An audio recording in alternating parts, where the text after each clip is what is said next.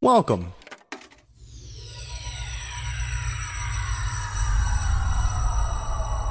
to Arcade Audio.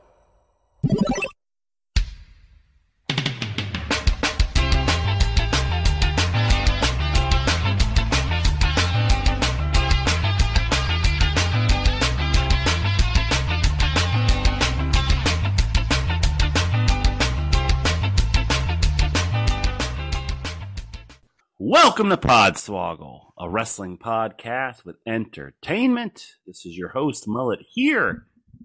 We are back for our, annual limited run that may end after this limited run.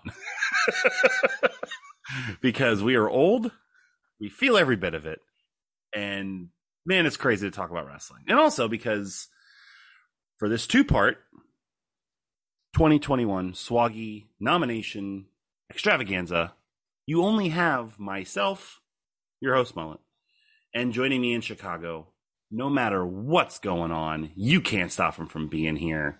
It's Rich. It's Rip. It's whatever he's going by today. Rip, baby, how are you doing? Nancy Reagan, the throat, go to MGM Studios. Bing bang, fuck your life. Let's talk about some wrestling. Can I nominate Nancy Reagan's throat for the Career Rejuvenation of the Year award? Is that allowed? She rejuvenated a lot of things. I don't know. I don't know. Do you know who one of the folks on the list of people that was like, yeah, she sucked me off was? I just recently saw the list, but I'm not remembering it off the top of my head. Cesar Romero. Oh, yes. With the Joker makeup on or no? Yeah, absolutely. Definitely with the mustache, because obviously the mustache. You wouldn't get rid of it for Joker. Yeah. That is a Kickspit Underground Rock Festival band name, Nancy Reagan's Throat. Honorable mention to another name I saw on Twitter that very night, Throatus.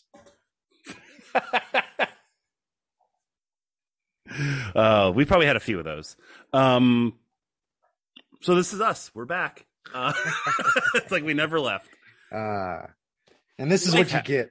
This is what you get. You wait all year for this. And here we are. So, yeah. So life is crazy. It's the holidays. So everyone is unfortunately predisposed to join us this evening for what'll be the start of a 6-week limited run. Tonight's episode will be 2 parts, no matter how quickly we get through this, because it's just the two of us, even though we are the two most long-winded motherfuckers. 2 of the 3. We will not go 4 hours like last year's Swaggy nomination shows did. We only have our nominations to share. But Widden and Tope both got holiday family stuff. It is the holidays. Happy holidays. Merry Christmas. Happy New Year. For when you're hearing this right now, it's Merry Christmas. Next week, Happy New Year. And then Tope and I already have in the bank the 2021 Men's and Women's Royal Rumble drinking game that we did. And then we'll share the winners of the awards you guys will vote on, like you do every single year. Then we'll do a Royal Rumble pick'ems, and then you'll probably never hear from us again. But 2021 has been such a crazy year for wrestling that we had to get on the Swaggies. Rich, just if you could encapsulate 2021 in like a big overarching word or theme, what would you say 2021 was for wrestling? Bye. Rich is going to be doing nothing but side talk. That's not a side talk thing. Was it? What is that? Bye. I was just saying bye. Yeah. It was a pretty crazy year. I feel like we've had that for the past 4 or 5 years, but it's been weird. It's been weird because it's definitely been, for me, and I think you can equal this, the least engaged I've been since the podcast started, by far. Yeah, the pandemic killed 2 things for me. My love of podcasting and my love of wrestling. Well, let's talk on a wrestling podcast for the next 3 hours, shall we? Let's just jump into it, man. So if you're new here, well, how the fuck did you find us? And if you're the one of 40 people that still probably has this in your subscriptions, we have a bunch of categories that are outside the realm of normal awards. And we're going to give our nominations for them. And you're going to go to arcadeaudio.net/the Swaggies or Swaggy Awards or something. It's going to be in the description of the episode. And you're going to vote for what you're going to win or what you think are the winners. So let's get started. Let's be clear. You win nothing. The same as us. We have won nothing. No. I will say. Years that we've done this. So Rich and I being the only two that did their nominations, I did. Rich was wanted to be sure he put something in for everyone so I could track it properly, and I checked them. So I've already seen Rich's nominations. I'm going to keep track of a specific category for each of us. Which one of us mentions our guy the most in our nominations? And it's going to be close. It is going to be close. You'll know what I'm talking about. We'll start with our newest category, and that we've only done for the past couple years. It is the Scarlet Bordeaux Deep Dive of the Year, in honor of Scarlet Bordeaux Deep Throating Banana 2 years ago at this point. Congratulations to her. It's a random moment that deserves recognition that's going to get missed throughout the year. Last year's winner was Natalia and her sister slapping their tits on social media, so it's a very prestigious award. Richie didn't have anything for this, so I will encourage you throughout the episode. If something pops up, we'll add it to the list. That's the spirit of the award. Yeah, I had always 5. done that. Yeah, good. I had 5 because this is arguably my favorite award. Really, why I do the whole episode. First one was the fact that WrestleMania had a rain delay for 45 minutes. This is also what's going to happen. There's going to be so many things that I forget. 1 happened, which is the point of this award, or 2 happened this year. Mm-hmm. Oh, I very much had that when I was just reviewing my own picks today. Yeah, there were plenty of things that I had to go back and look up. I went back and added, when we didn't get any nominations in, I went back and tried to add, so that way we at least had 5 nominees in some categories. There's a couple we're just going to give the awards out today because there's no other choices for. But I tried to give some extra lists. This one I already had from the beginning. Roman Reigns yeeting Dominic Mysterio out of the frame on SmackDown back right after WrestleMania. It was one of my favorite Thunderdome tricks they ever pulled. I can't believe this was this year. My hole was this year. That feels like a decade ago. Yeah. But considering the fact that it was a Nia Jax and Lana match, just in and of itself, but Nia Jax yelling my hole and blowing up social media. I really think that's one of the things that's going to contribute to things seeming so long ago is those first couple rounds of releases that happened earlier in the year. Because it already feels like Lana's been out of the company for, fucking 3 years already. She was in the final 5 of this year's Rumble. Tim and I were like, what the fuck is happening? Jason. CM Punk doing John Cena's 5 Moves of Doom and making me leap out of my chair and waking my wife up, who had fallen asleep during one of the best wrestling shows that ever happened. Oh, yeah. And finally, Urban Meyer's highlight of his year appearing in Stadium Stampede 2.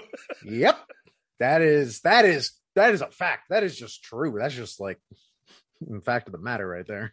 Yeah, I was very happy. I remember that one today when I was getting ready to do my picks for our pick'em contest with football. I was like, oh yeah, son of a bitch, Urban Meyer. So yeah, if anything comes up, please let me know. I'll be happy to go back and add them. Okay. But this is an award that you always are going to be a stalwart in nominating people for. The Santino Marella Award for Excellence in Comedic Wrestling. Last year's winner, ending a 3-year streak for R-Truth, was Orange Cassidy. Rich, you have your list pulled up and you want to talk about it, or you want me to kind of pitch you who to talk about? No, it doesn't let me pull it up. It just, when I submit it just goes to you. Right. So if you want to share it with me, you can. Yes, let's do that. I get what you're saying now. That's the ticket. That's the ticket. We actually did not have any repeats, which is funny. I thought that we might, but we don't. To be fair, to be transparent, I couldn't really think of too many people. Or you could just share this works too. This is fine. That works too? Yeah, because I can still see you. So you nominated last year's winner, Orange Cassidy. Yeah, I 1,000% just couldn't come up with fucking people. So I just wrote down, with the exception of 2, I just wrote down everyone I normally wrote down because they're still active. I wrote down the winners. I was like, wait, you did, but you didn't write Breezango. It's like, you lazy prick. So you have Orange and you have R-Truth. R-Truth had a quietly just stellar year, as he is prone to do for this. And then I can't believe I forgot Malcolm Bivens. Yeah, it's because he's not outwardly comedic on television. Yes, It's I just think that's all exactly it. to kind of foreshadow a later category. It's really all on social media where he kind of shines in that regard. Yes. Mine is basically like the opposite almost of that, and that like some of the bright spots of the dying days of what we know as NXT were all the segments with The Way, like all the little videos of the honeymoon and the bachelor and bachelorette parties, and even just, you know, Johnny and Candace and Austin and Index doing their thing. And then Cameron Grimes, who was kind of lumped into that, and then also earlier on in the year was still doing the $1 Million Man stuff prior to his turn, was definitely the highlights of a show that you could definitely sense was sadly changing. And also for Cameron Grimes in particular, like really just excellent in terms of like being comedic and it being part of him getting over. Yes. 100%. Which is definitely the case of one of your nominees that started last year and has just continued this year, John Silver. Yeah, big time. Like, I remember, a few months ago, he was gonna have like a match on Rampage or whatever, and he got like in-ring promo time with Shivani on Dynamite. I was just like, look at my little guy. And I was gonna bring that up because I felt it was almost done to. It was against Cole. It was just like a month or so ago. Yeah. And it was done to like explain Budge to people, and like they didn't even need to really do it because the crowd like picked up on it right away, which just went to show like the synergy. I'll say right now, I needed it.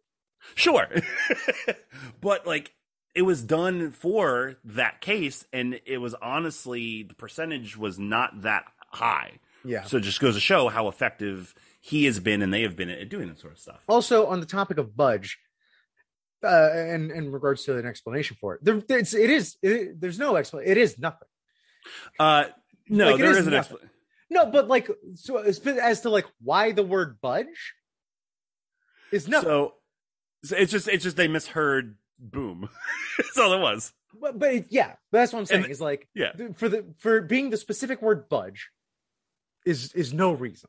Yeah, and it's easier to say than Muff Flanagan, which was their other idea for his new name. Sure. And they didn't want to say boobs overly because the original joke was they thought Adam Cole was saying I'm all about that boobs, and it's like, wait, you don't like boobs? God damn it, I need to go back and put that in somewhere. And then as your legacy nominee, Cole Cabana. Absolutely. I don't think he did a single thing comedic this year, but just give it to him. Yeah. You spill already? Yeah. Category 2, and you're already spilling. Let's spill some heat. That's not a thing. The Expensive Heat Award for Best Heat of the Year. Last year's winner was MJF. You and I both nominated MJF. Yep. Who will probably get this award named after him, like the Bryan Danielson Technical Wrestler Award. Yeah. Any specific moment that you have? I have there's plenty, but I'll tell you right now, it's nothing recently because I feel like his work with Punk is kind of his like most is weakest shit. Weakest, yeah. Yeah. I think it's purposeful. Like I fucking hope it is. It's all paint by numbers and just kind of like LCD-ish sound system. I think it's purposeful based on I could go into this for an hour and a half, but I think it's purposeful, and I think it's going to lean into a little bit of what we saw with him against Mox, where it tapped into like his like actually kind of psychotic like state, and I think Punk's going to eventually break him when he just can't get it. I'm hopeful. I'm hopeful that's where that goes, but I could be wrong. I have a couple other ones. I have Dan Lambert. That's because Tope's not here, and I mean, he's effective. Who's this third? That was me today. Okay. That was me today, like adding stuff on when I was like, we only have 2 nominees. The Dan Lambert of it all, yes, sure, effective, I guess. My sort of the same. It's just all just like easy. It's just all like real low hanging fruit. It's cheap. I mean, we didn't say it was we didn't say it was best in terms of like quality. I mean, just in terms of getting heat. It's just like it's the word started because of the Elias Seattle line. No, I know, but it's cheap in the way to me that there's a reason why no one else was doing it. Sure, you know what I mean? Like, I get that. There's plenty of people that are going to take the easy route. And this was so easy of a route that I was just like, I don't give a shit. It was cheap heat in a way to me that I very often would just change the channel or fast forward or do something, which is, not what you want. Yeah, it's hard because it stands out as being so different in such a solid product. So I get that. But to me, it was almost a way of balancing the show out for casual people that are flipping through. Like, who's this asshole that may very well agree with what he's saying and stop for him? It's counterproductive, but also it's counter programming. On the flip side of that, that's not accomplishing what we're saying. Then, like, if it is people that agree with him, then it's not heat. Then they're like, oh, all right, this guy. Well, I mean, in terms of just sitting and watching and then possibly developing into the product is the hope in the aim. On the flip side of that, Don Callis is just a wonderful piece of shit. A number one turd. The fact that when he did the reveal during the contract signing and that he had fucking a fake goatee mustache under a mask. Yeah, a fake mustache and goatee under his face being hidden is just like, God, what a wonderful piece of shit. I also have Roman Reigns here, very much kind of like what you were just talking about, where he's getting that mixed reaction, but when he's in a certain crowd, it's he's getting what he's meant to get. Yeah, and then that is definitely an oversight for me, for sure. Yeah, and then not purposefully, Tony Khan for turning off Kazi Ninare, and really like almost, and the fact that also they only had like 9 minutes left for that match in the first place, changing the course of that match and the next like 2 months of Dynamite for the better. Yeah. The Once You Pop Award for Pop of the Year. Last year's winner was Edge, his return to the Royal Rumble. Never heard of him. I shouldn't say that because one of my nominees that I added today was Edge's entrance on the first SmackDown in front of a live crowd before SummerSlam this year, which was one of the most ridiculous ovations I've ever heard in my entire life. Huh. And literally could have been pretty much anybody because he was the first person through the curtain, but Tope's not here. I'm trying to do what I can for Tope. You and I naturally both have your winner, and if it doesn't win, then we're really not coming back. CM Punk's debut in Chicago on AEW Rampage. Yeah, I can attest. You were there live for it firsthand. Yeah, it was pretty loud. Was it the loudest you've ever experienced at a wrestling show, to your knowledge? It's honestly, it's hard to determine because the Hardy Boys pop at WrestleMania was so loud, and it was in an open air setting, which, like, if you account for that being indoors, then it was probably be louder for sure. But and yeah, but it was definitely up there, man. It was especially for something that was just so anticipated. Yeah, because the Hardy Boys was just completely out of left field. Whereas, this was like, oh boy, here we go. Okay, let's go. All right, oh boy, let's say it out. Oh boy. Oh, I didn't know you had my inner thoughts hooked up to a playback machine. I think for me, like the three that I've been live to and experienced, 2 were outdoors, one being the Hardys, the other one being the Undertaker kick out for the super kick pedigree combo. Was like an out of body experience. It's just like, oh my God. And then the loudest indoor one, honestly, might have been another kick out, might have been Johnny's kick out at TakeOver. Oh, I have no recollection of that. I literally just watched that the other day again on my phone. And it was so like, as much as I wanted to be on you, I literally, in the clip I have, I turned the camera around. Yeah, you have to. Like, this is wild. Yeah. Like, so I can imagine that. Good thing they locked those 2 guys up, huh? Long-term contracts. So, and then your point out is the debuts that somehow happened 4 weeks later. And back to fucking back. Adam Cole and Bryan Danielson's back-to-back debut at All Out, which would definitely be in that same top 5 for me, being there live and experiencing that. The nerve that they had to do Cole first, the one that you weren't sure was going to happen. Mm-hmm. Like, fuck, we still have Bryan Danielson left? I don't have a voice left. Yeah. That's right there. The fact that those two were as loud as they were at the end of the show when everyone already didn't have anything left. Yeah. It was like, oh, I guess I have these reserves. Here you go. Here's my energy. Yeah, we basically turned into a strong style match as a crowd, where it's like we kicked out at 1. It was cheering spirit. And we immediately died afterwards. Yeah.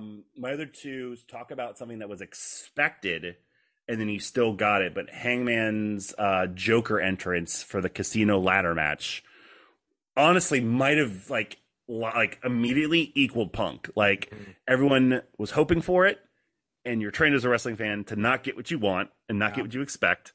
And then it happened. Everyone's like, holy shit. And it was just perfect. How much of AEW's success is just built on the back of WWE treating us like goddamn shit for 50 fucking years? Punk just had the quote the other day. It was just like, honestly, it's not hard. You just give people what they want to have happen. Whether they expect it or not. Yeah. Yeah, it's that fucking easy. We said it when Bryan won the fucking titles at WrestleMania. Mm-hmm. Like, you see, you could just do that. Yeah, you could just do that anytime you want. That easy. And then in 3 weeks, they had him running away from Kane. Well, hey, look, AEW is Batista's "Give Me What I Want" promo as a wrestling company. That's all that it is. And the final one I had was John Cena's SummerSlam return, which everyone kind of expected. In terms of the internet crowd, but the live crowd didn't expect. That whole Money in the Bank show was like an awesome crowd. I think that was in Chicago. Was it in Chicago? No. Was it in? I don't remember. Oh no, it was in the stadium show. No. Yeah, it was in Vegas, wasn't it? I think it's gonna be in Vegas. I don't remember, but yeah, it was fucking loud, really fucking loud. It was a great pop, and it made me. It was a good moment for me to see Cena be like, "Oh man, this is what happens when people like you." Sweet. We'll get to that moment again in another category coming up. The It's My Job Award, Jobber of the Year. Last year's winner was Pineapple Pete, who somehow, of 298,000 people have AEW contracts, but Pineapple Pete literally is selling pineapples on the streets of Tijuana now. You and I agreed on what I would personally vote to be the winner, Fuego del Sol. Yeah, I mean, same thing back with like Heath Slater and whoever else, like and Kurt Hawkins, like whatever you're such a jobber and so good at being a jobber, they make your story being a jobber. That's usually a pretty good sign for you're going to win this award. It's also effective in that they give him storyline opportunities with the Miro thing. Then a payoff with Sammy giving him the contract. And then in the span of 2 or 3 months, he's just right back to being a jobber seamlessly. Like, that's the mark of an effective jobber is you get the spotlight, you fucking run with it, and by no ill will, it's just like, well, there's nothing else to do with you. Yeah. Go put Hook over. Yeah. I'm gonna make a third which is column also here. a mark of a good jobber that they're gonna trust you to put over this fucking kid in his first match. It's the first reference of Hook. I'm marking that down. Looky. Oh man, what if they gave him Rufio hair? I mean, he's just color it that way. It'd be great. A great little wink and a nod. I also put Brandon Cutler. Or what if they give him Captain Hook's wig? Or the Captain Hook's hand. They just cut one of Hook's hands off. Still be fucking great. I would like to see him, and then when the wig comes off, he looks just like Dustin Hoffman with the wig off. Just sad. Dude, every time I watch that movie, like I remember growing up and not seeing Dustin Hoffman. Then I remember watching that movie as an adult, and even when they take the wig off, I still don't see Dustin Hoffman. It's a really sad moment, and you forget what a horrible person he is for like 5 seconds. Yeah. It's effective. Effective also is Brandon Cutler, it being the Don Callis of jobbers, just a piece of shit that annoys the shit out of me. It just goes to show that I don't have any WWE nominees here. Great lackey. Yes. Also. Yeah. I don't have any WWE nominees here because they got rid of all of them. And it shows in their TV program because now all but like 2.5 people all but 2.5 people beat everyone and get beat by everyone. Yeah, I literally saw Rhea Ripley lose to Zelina Vega in 90 seconds on Raw yesterday. I saw that. So fucking SRS does the thing that sucks where he just like fucking live tweets what happens on Raw or whatever show he's watching. Yeah. Otherwise, I think he's very good at what he does. And so I saw that he put Rhea Ripley lost in 58 seconds, and I had to turn off Twitter. Yeah, by a crucifix pin. I mean, good for Zelina, I guess. Yeah, sure, great. So all the rest of mine are also AEWs. I have KS Project, fucking Luther. God bless you, man. I'm gonna become Chris Jericho's friend. I'm gonna fucking be. If anything bad happens to me, I know he's gonna give me money. Mm-hmm. Or if nothing bad happens to me, I got a gig. Yeah. Mr. Pentaco's just along for the ride.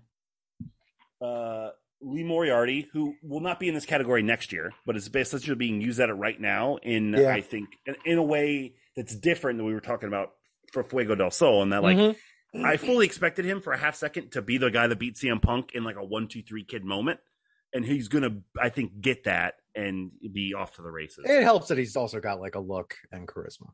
Oh yeah, he's fucking killer. And I just have this is a great pick. The Jobber stable. Yeah. The Jobber stable of the Wingmen. Yeah. Fucking Peter Avalon, Cesar Bononi, JD Drake, and fucking Ryan Nemeth, who I thought I saw at Publix earlier tonight when I was getting something you did for our dinner. No, it was just another douchebag. Wow. Just another douchebag. I have one more of those coming up. I swear to God, I went to Publix and I was like, why is the whole AEW roster here? And I was like, oh wait, these are just fucking random guys. But yeah. Great job. They're over. You can easily slot them in. They're like a lower 2.0 in that they have everything perfectly ready for whatever you need them for. And when you need them, they're going to lose, but you don't care because they're so entertaining. Yeah. And there's still like the opportunity for like a few of them to kind of break out. You know, you got your Cesar Bononi could. Bononi will be the guy that like breaks up with them and beats them all and then gets a little mid-card run in like a face stable or something. And I could see like, you know, like down the line, like JD Drake, you know, hooking up with FTR or something like that. Yes, as well, absolutely. Or being like Spears breaks off and him and Spears form a team. Like there's so many possibilities because they set people up to do that. Yeah. Peter Avalon, however, will never rise above his station in life. Peter Avalon and Leva Bates will be librarians by 2023. Best turn. Heel or face turn of the year. Last year's winner was Roman Reigns. Oh, sorry. Go ahead. No, I was just going to say, I had a difficult time remembering any like true moments of this. So did I. I mean, the two that I put, I don't even think you could really count still. And even yours, I don't think really even, well, yours does count from the beginning of the year. I'm guessing, are you talking about the face turn of the person you nominated? Yeah. When did that happen? That was in February. Okay, so yeah, so like there was like that you could at least like point to a moment, you know? Yes, it was because it was a great homage to the famous Terry Funk Onita match. We'll get there. Of similar stipulations, yeah. Well, your nominee was Eddie Kingston. Yes. Okay, we've gotten there. Yeah, because that's kind of when it went because they were just feuding, just fucking, months before. And yeah, that was like a clear moment. Like from that moment, he like wasn't with the family anymore, and he was only with Mox. And then nothing but fucking good things happened from there out. As much of a fucking like wet fart and like very underwhelming moment as that was, with the end of that exploding barbed wire match, it bloomed a good flower. I 100% agree, and I wish that it would have been a whole fucking forest had it gone off the way that it did, because that could have been even bigger than what it was. Yeah. Yes. So my two, like I said, but I don't also at the same time, like the fact that it wasn't, and Mox was never actually in danger, it kind of makes it a little bit more poetic. It does kind of make it more poetic because it did make Eddie show his true colors kind of for nothing. Yeah. And show his friendship for nothing. Egg on your face, you're a good person. God, I want to hear Eddie Kingston say that to somebody sarcastically. It's such a great Kingston line. Just throws in somebody's face. I mean, that's basically half of anybody's day-to-day dialogue. Yeah.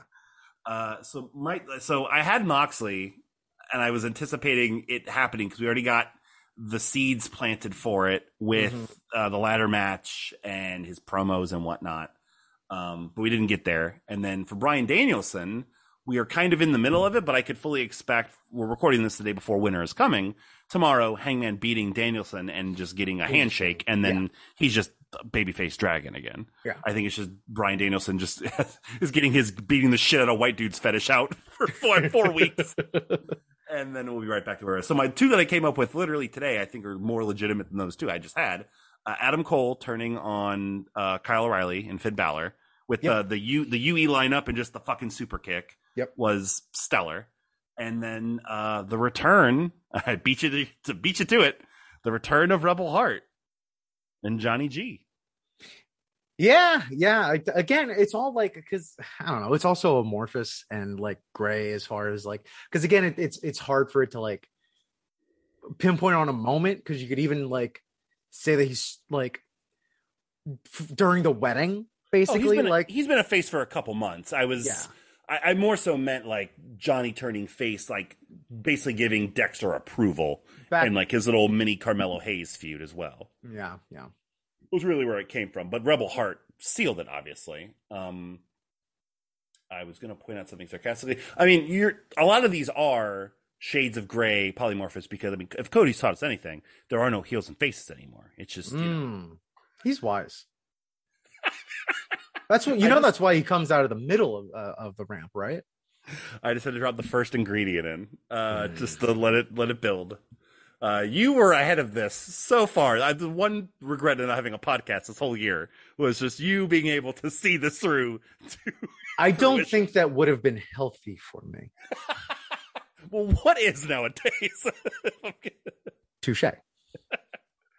The Zack Ryder Memorial Award for Best Social Media Use. Last year's winner was Chuck Taylor, who I nominated again this year just because he has funny tweets, and that's good enough for me. Same thing with Becky Lynch, who always is just very well in character. On the Becky Lynch note, I'm sure you saw the viral video of her like getting into it with a fan, blaming her for the loss. Yes, this little kid, and then tweeting that she's looking to have her banned. Like all feature events. Like, do it.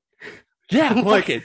That would be the funniest thing. It would get posted on social media immediately. Like they walk up to go into the building, or even just like say like reach out, DM like, hey, next time we're in town, we'll leave you some tickets at will call. And instead it's a slip of paper saying you've officially been banned from all WWE events. Fuck, if they can ban Punk and Seth from fucking music festivals, just like fake put a list up backstage that says like that one girl that's not to lose. No, but I'm saying not fake.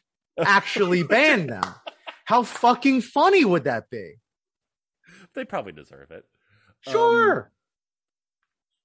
You alluded to this one just a little bit ago when he came up, Malcolm Bivens, who's just always on fucking point. There was some TikTok challenge this year that he tried to get like, it was like about a woman revealing themselves, and I forget who was doing it, and the reveal was him, and it was just like, you just know what you're doing. You're great. Also, almost even like, he even knows how to use the algorithm, because sometimes even funnier than what he posts are just scrolling through and seeing what he's liked. And like not like going to his page and then going to likes. I mean, like you're just scrolling through your regular timeline, and the algorithm will sometimes feed you like so and so liked, and then it'll feed you the tweet. And then sometimes you like get a fucking weird tweet, and you look up and it's Malcolm Bivens liked. That happens to me with Stand the Dry Bear a lot. Oh yeah. Can I nominate Stand the Dry Bear for this? I'm adding him to the list. Yeah, someone needed to tweet a lot about fucking NFTs and crypto and tweeting at people his Cash App. He's one of the people that's listening to this right now. Stan, you're nominated for Swaggy. Congratulations. I'm going to limit your voting. You also put Kevin Owens on the list? Yeah, he's just good at Twitter. And I'm not sure, like, so I still put Being the Elite. Like, It's social does media. YouTube count? Like, Yeah, that it counts? Yeah, it Okay. counts. I almost feel like cheating because that's so. It's like yes, it counts. prevalent. No, it doesn't count because like you wouldn't put like AEW Dark on there, Sure, because that's yeah. a show. Whereas like Being the Elite's still kind of like a blog, whatever the fuck, dog with a blog, fucking whatever. Don't you dare! No, edit that out. Edit that out. I knew you were gonna get mad. I knew you were gonna get mad. And you did it anyway. I'm gonna bleep it. It's confused people. Like, what racist rant did Mullet just go on? So this one, best wrestling meme.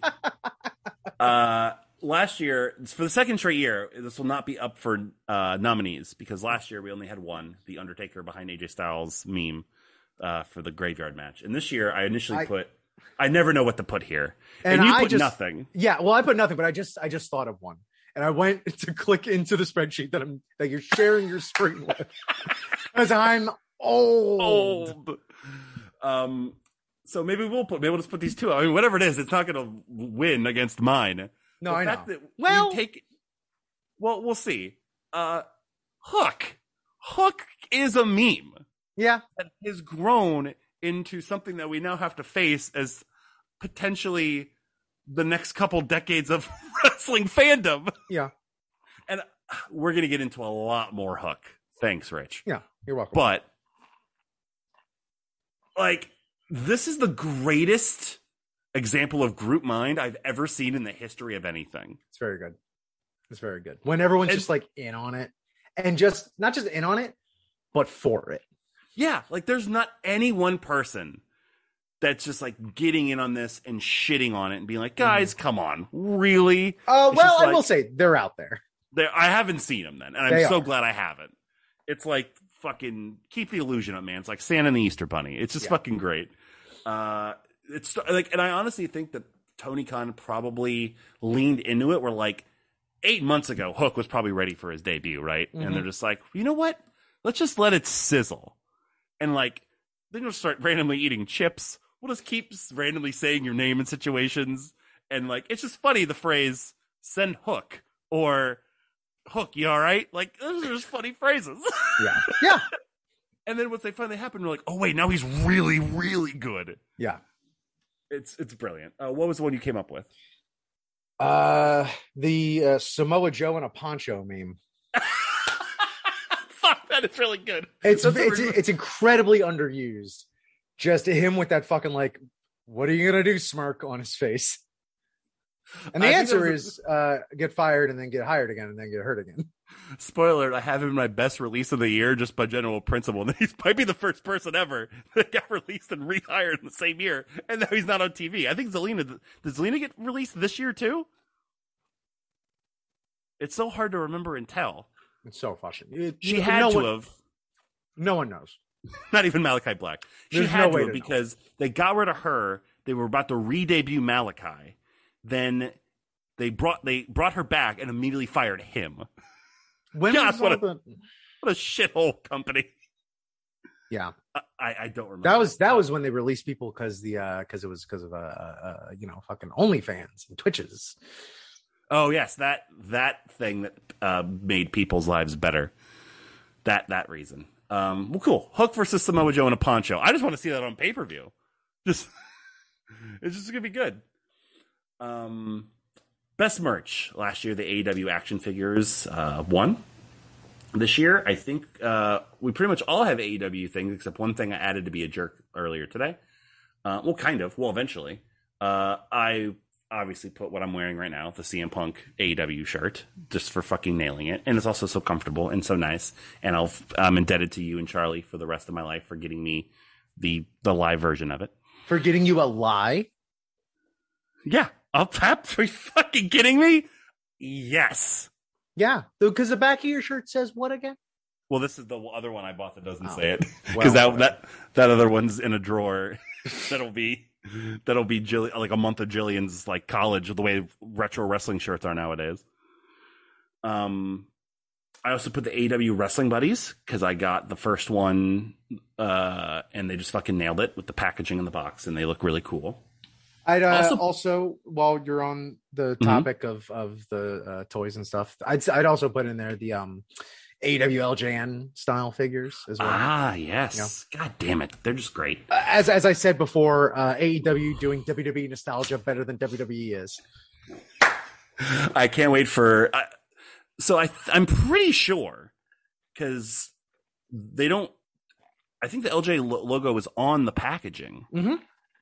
And the Young Bucks had done this earlier. So, like, what's stopping them from just, like, buying, like, Coliseum home video? Sure. Because I also nominated AEW DVDs because Pro Wrestling Tees and at live events, they sell the pay-per-views on DVD still. Mm-hmm.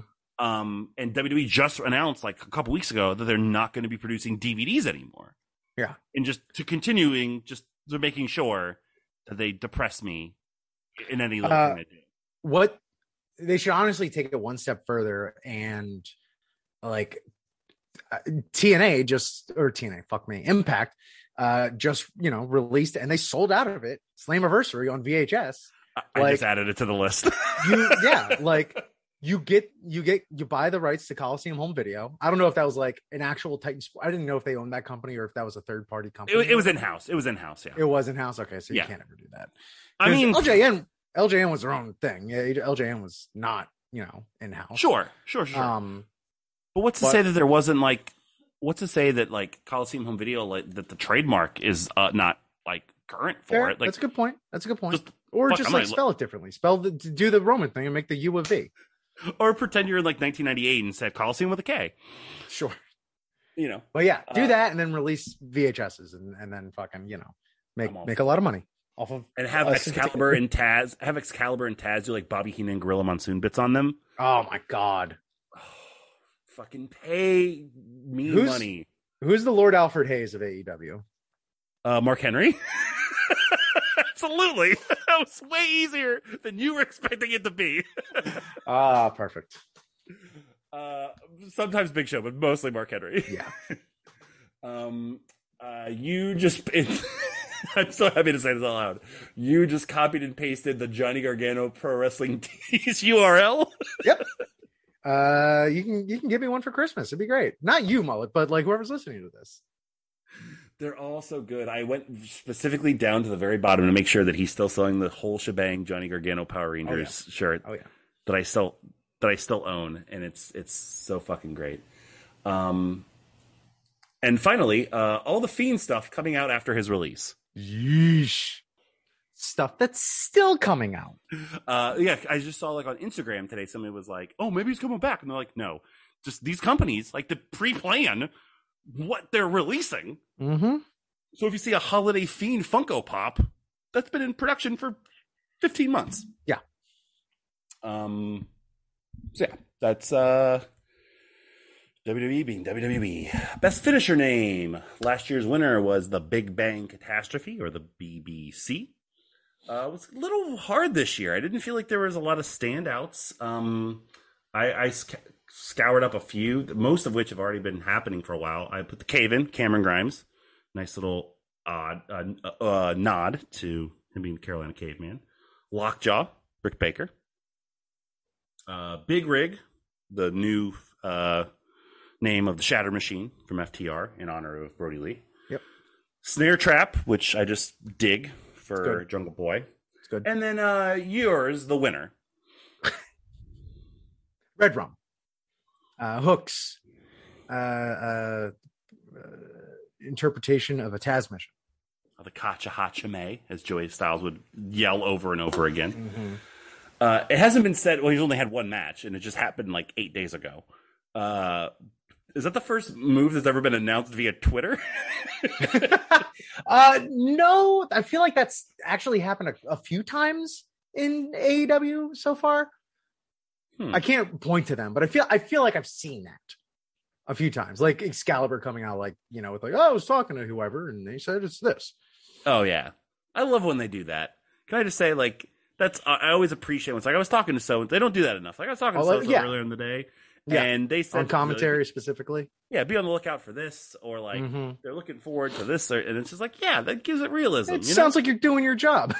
It's something that I've really appreciated doing the retro diary, arcadeaudio.net/podbloggle, where I'm still in the year 1995. And yeah, like it happens all the time, even with like Heenan, where it's like, yeah, I was talking to Paul Orndorff today.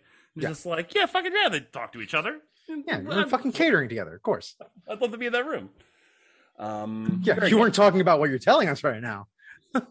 No, Paul Orndorff was bragging to Bobby Heenan. He beat the fuck out of Vader 4 weeks earlier. With half an arm. Best title run. Last year's winner was Jon Moxley's AEW Championship run. And this year, both you and I have nominated the person that took the title from him, that ran with the title pretty much the entire year. Kenny Omega's AEW Championship run.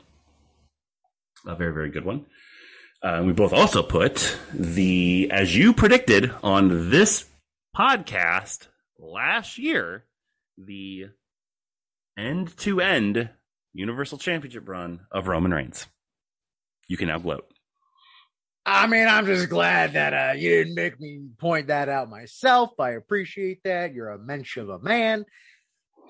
Yeah, I feel like I don't know. I feel like that was kind of an easy prediction to make, the way they were booking him, and kind of seeing like who there could have been to possibly even beat him. I'm just going to say, I'm going to cheat right now and do my easy prediction for this year. Run it back. Because they ain't got nobody. Yeah. There has been, honest to goodness, tongue-in-cheek conversations on Reddit and other circles about like, what date does it have to be where we're talking Bruno? Yeah. And people are like, yeah, okay, whatever. And then someone's like, it's just 2027 or something. And everyone's like, oh, shit, really? And they're like, all right, well, this year he's just going to squash Brock. If he keeps the title through The Rock, and then Braun will be called up, and Braun probably isn't ready. So now we're in 2024. And it's like, what the fuck are we talking about? There's no way. There's no way. But I'd love it. I would absolutely love it. Yeah. And also, like, I'm not going to watch it because I'm not watching it now. True. But I don't give a shit. Doesn't hurt me. Yeah, I'll enjoy it when I watch WrestleMania. I'll enjoy it when I watch WrestleMania and when I watch him on the undercard of the Rumble. Yeah. Cool. Fuck, he might be in the Rumble this year and just fucking win it. Yeah. Just whatever. Just go for it.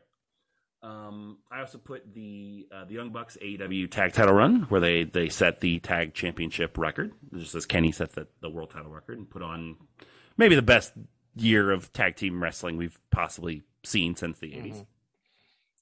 I forgot this happened this year until right before we start recording, but Finn Balor's NXT run, the reason I forgot about it was because he's just back to doing the same goddamn thing he was doing before he went back down to NXT, which is like getting pinned by Dolph Ziggler in tag matches.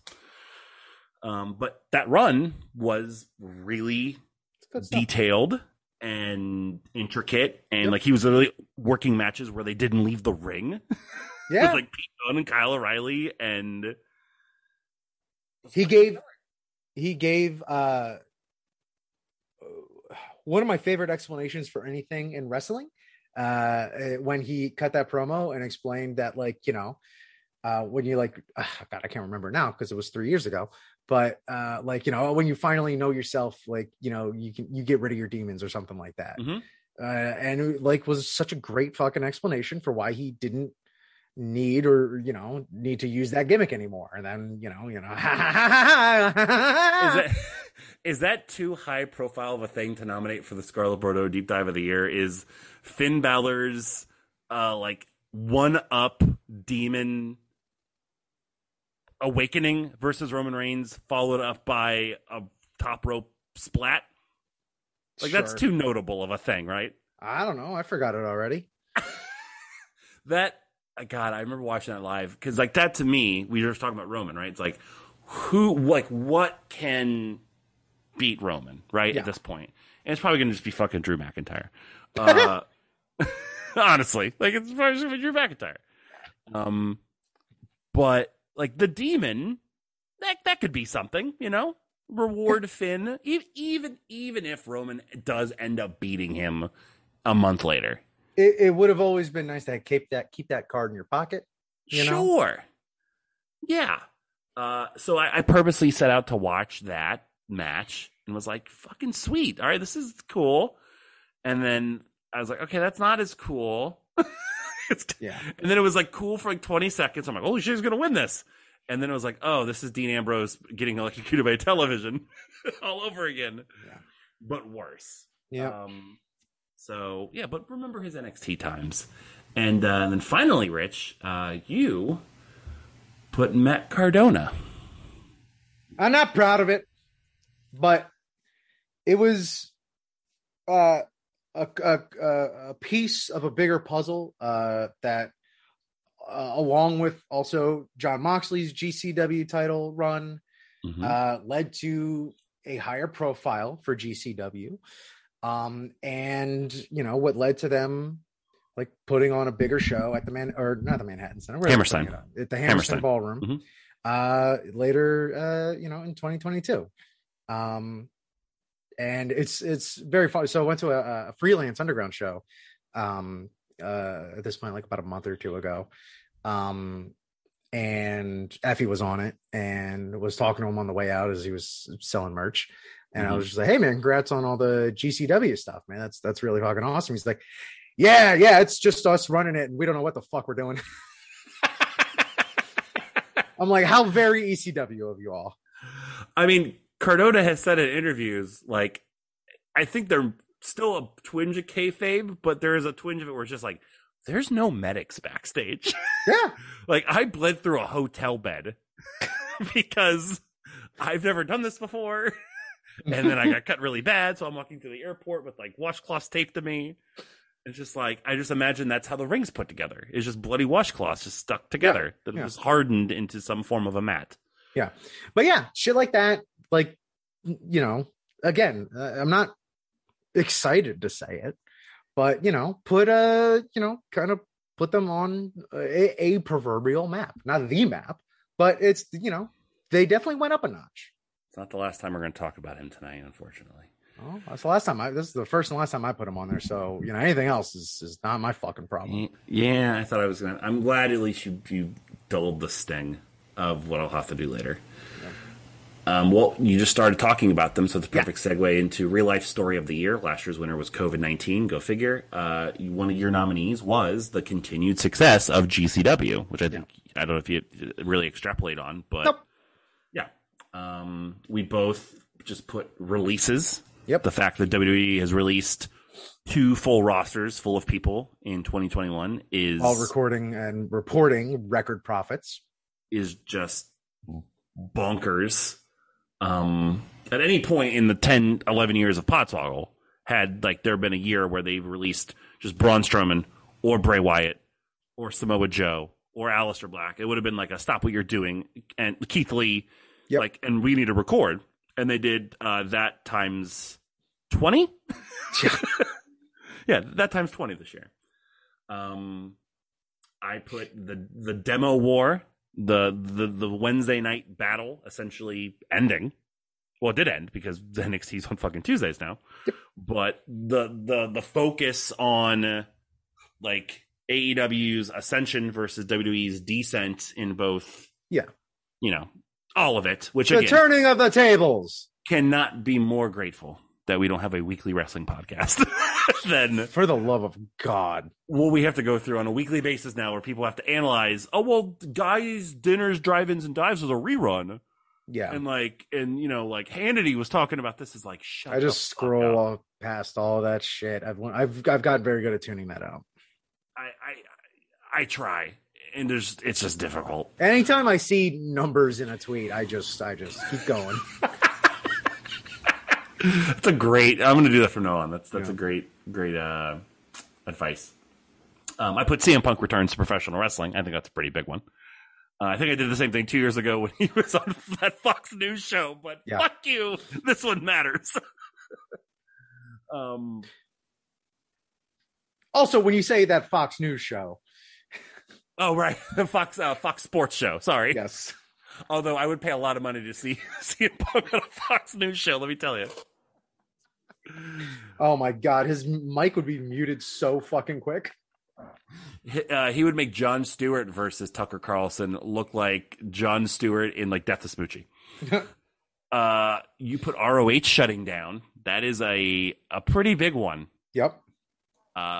For us that have been, for me, who basically was saved as a wrestling fan in the mid 2000s from ROH, it was the writing was on the wall for a very, very long time, but now we're here and it's weird.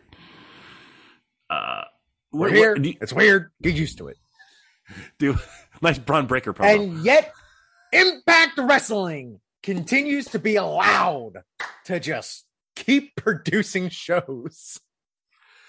I don't think we hardly mentioned them at all throughout any of these. Like, they had Kenny Omega as their world champion this year. They had Christian Cage as their world champion this year. And, like, it just didn't matter. But, like, they're around. They're here. Yeah. They mattered for, like, a second. Yeah. I can't wait for Impact Wrestling to have, like, Honor Rising and have, like, all these ROH originals come and invade the Impact Zone. The Honor Boys. Yeah. Sorry. Now it's time. Pods of the week. Honor Boys. We shake hands. Pure wrestling. Ring. Jay Lethal. I don't even know what to expect in April. Honestly, I expect nothing. Like, it just, they're like, oh, we're going to have another show in April. It's going to be great. And it's like, we're just never going to hear from them ever again. It's just Sinclair's easy out. And I'm fine with that. They got their little send off, and hopefully their video library rates are really weird. Like, basically everything post Sinclair is separate from everything pre Sinclair. So, like, they're going to, I don't know, I think RF Video, unfortunately, like, Feinstein or somebody still owns, like, the good stuff. Which would be even more difficult than, like, ECW to put on the network just based off of, again, like, unclearable music for all the themes and whatnot. Yeah. But they'll figure it out. So, speaking of that piece of shit, it's fun every, like, year or two whenever someone finds out what he's done. Mm-hmm. And it just, like, goes to Reddit and just be like, oh, my God, I just found out about this guy. It's always scary when I'm going through, like, my YouTube recommendations and I see a new shoot interview and I'm like, oh no, and then I'm like, oh wait, no, Highspot does it now. Okay, never mind. I saw one with Dirty Dango, and I was like, oh, why is Dirty Dango doing an interview with Feinstein? And it was Hero. I was like, oh wait, never mind, we're good. Yeah. And then also I put Roman's reign, and that just, like, Roman Reigns has developed into what everyone's expected him to be, and the world is his oyster moving forward. The world is his oyster. There's also no NWA. Nope. Nothing on this. Nothing. Trevor Murdoch. Or, what's his name? Not gonna do it? Okay. No, the Outlaw Jethro Holiday? Thank you. Sorry for not being able to recall that one with the fucking quickest of ease. No, I think it gets a little bit more delayed every time I make you do it. Most devastating injury. Yeah, because time is a fat circle. That's Louis Anderson's True Detective. Most devastating injury, never a one to joke and have fun with. Chris Statlander was last year's winner and has roared back. All these people have roared back well, so hopefully all these people will do the same. You put Kenny Omega, who has probably enough injuries as all these people, and still put on almost 6-star matches. I have a little list here. Yeah, I added that one late. Couldn't help myself. That might be the winner, though. Let's be honest. It might be. I put Triple H, which that's a real compelling case. I have never felt so much sympathy for somebody I hated for so long in my entire life. Like, it's karma, probably, for, like, a lot of stuff. Sure. But also awful timing. Yeah, like, there's no way it was, but there's no way that it wasn't. You know what I mean? Like, he was sitting at his desk and got an email that was just like, we're not putting Karrion Kross in a fucking mess. Steph! Like, that was verbatim what happened. Yeah. And now, he probably is never going to wrestle again, which is kind of sad that his last match was against Randy Orton in Saudi Arabia. But it also kind of is sort of appropriate that his last match It's- is for Randy Orton in Saudi Arabia. I know. I can't say that to Andrew Zangri and not just break his little heart, you know? Yeah. But And, it's scary, man. and Zangri does have an official case of Grinch heart, right? Oh, absolutely. Oh, 100%. That motherfucker pees on Christmas. But yeah, it's just gonna be sad. Like, I don't know if he's gonna be like a TV character anymore. Like, I don't know how much it's gonna impact him. We're not gonna be able to see him wrestle in a tag team with his daughter. Oh, he'll figure that out. If Bret Hart could not take a bump, Triple H will gonna figure Bret it out. Hart it. He's gonna Bret Hart it. God, You're right. yes. Yep, absolutely. Just Hell, he might come back full time Bret Harting it. it's true. Like, I'm still at 14. I got to get at least a 16 out. By the way, I need to write that down before I forget what my crazy prediction of the year is, because I actually know exactly what it is. And Triple H made me think of it. I also I basically just put New Japan Pro Wrestling, but I broke it down to Will Ospreay and Kota Ibushi. Kota more so because Kota's happened in the fucking G1 final. Yeah, Kota. I forgot about Kota. And I didn't forget about Will Ospreay. I just don't give a fuck about him. I know. Like, who gives a shit? Fuck off. No one likes you. No one likes you, William. Will Ospreay is the booster of professional wrestling. Stop doing the hidden blade. That shit looks bad. Yeah, you're contributing to this category with other people. Yes. I also completely forgot about because you had two more there. I'm not sure if you're going to get to them or not. Yeah, it was Bailey, who thankfully, hopefully, fingers crossed, will be back. I didn't remember that being this year, as I've said about a billion things, and we'll a ton more. Yeah, she remember she wasn't booked for WrestleMania. Yeah, I remember she was out for that. Well, no, she was healthy for Mania. She was just a healthy scratch for Mania. She was doing God, that's right. I want to host. And everyone thought that's when Becky was coming back. But no, Man, they the Bella Twins pushed her down the stage. What bad decisions. And then she had the feud with Bianca after Bianca won the title, had the Hell in a Cell. Scratch. God, and then she got fucking hurt, like just training at the Performance Center. God, fuck me. Yeah, that's your winner right there. Yeah. And then I also put Lance Archer, which I was there live for. Yeah. And I've never been live for like an injury like that. Like the closest thing was the Uhaa Nation injury like 10 years ago. But I've never been there live for something like that. I know you were there live for like the Enzo thing, which was just like, man, that was rough. It's weird to be in a crowd for, especially with like something like that, where like he landed right on top of his head, and he hasn't been back since. So that I had to put that one there just because it was so like vivid in my mind.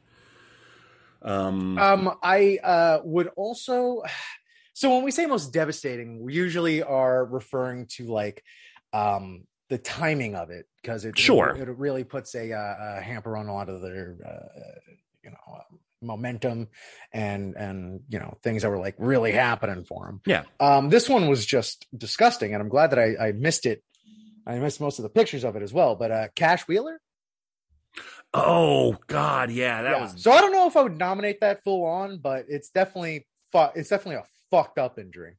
Yeah, I'll put it there because their momentum really wasn't that halted.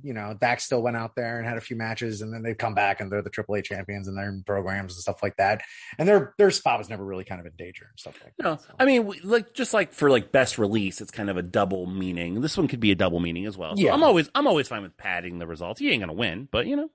if somebody wants to click a radio button for Cash Wheeler, you're not gonna upset me. What will upset me is if you put a radio button for any of these people, because it's most overrated. And I put a whole list, and you put one person, which is very appropriate. And I think maybe it was like the inverse and something else later on, so I find very, very funny. So I'll go through mine, and then we'll have you chime in, because I think a couple of mine are pretty controversial. I'll start with lightning rod. Yeah, I mean, you did it last year with one of my nominees. Let's just go ahead and start. Is Cody. Who you notably didn't put on your list. Yeah, Cody to me is the Don Draper meme of I don't think about you at all now. I just can't dedicate the mental space and capacity towards him. It's so much now. It's like he saw that and said, "Oh yeah, Rip Camelucci? Well, just you wait." And now that I got his attention, I don't want it. I don't care for it. It does at points feel very targeted. Like he's not doing anything specific. Like he hasn't gotten like a tattoo of an Italian flag on the other side of his neck. Like if his first When- first rivalry is against your kid, like then No, it's gonna be Cody's first night, or no, it's gonna be Johnny's first night in the company, and it's gonna be Cody like bringing him out, and like really gassing him up, clapping for and him. all that stuff, and then just like then nothing happens. Yeah. Then like he doesn't like attack him, he doesn't like help him or anything. It's just nothing. And then that's when I know it's gonna be because of me. It's one of the most like it's almost I'm speechless because you have no idea where it's going because you have no way of telling how in on it everybody is at this point. Like they could very well be playing, which kind of means like he's aware of it. Yeah. Exactly. That's what I'm trying to get out of you this whole Like that's time. what I hated so much Thank you. about it last year. I And guess I'm because talking he's about it. leaned That's all I so wanted. much, and it's fuck you. I just wanted one big goofy thing from you about it. I'm satisfied. But to extrapolate, yes, you are. How dare you know how to manipulate me as much as he does? It's 100% that. They're Yeah. playing like 8-dimensional chess with it, or they're playing no dimensional chess with it, and they win either way. Yeah. And Yeah. that's what's And I think sickening that's about it. And I think that's what's so frustrating about it is because they win either way. Yes. It's like, no, you actually have to you have to do something on purpose, god damn it. I'm And not actually just on purpose, but with purpose. I'm very hopeful that he beats Sammy because my other fear is him being the one to beat Hangman. I'd much rather him just do his TNT thing. Like I'd be better with that than the other. I just have a feeling. Let's light it up. Von Wagner looks like a Geico caveman. Honestly, like, hold on. You could do the same thing for me for like, name all these dumbass names that are in NXT 2.0. And that's that same answer. Von Wagner, fucking, Deed Harkless, fucking Jim Limbo, fucking.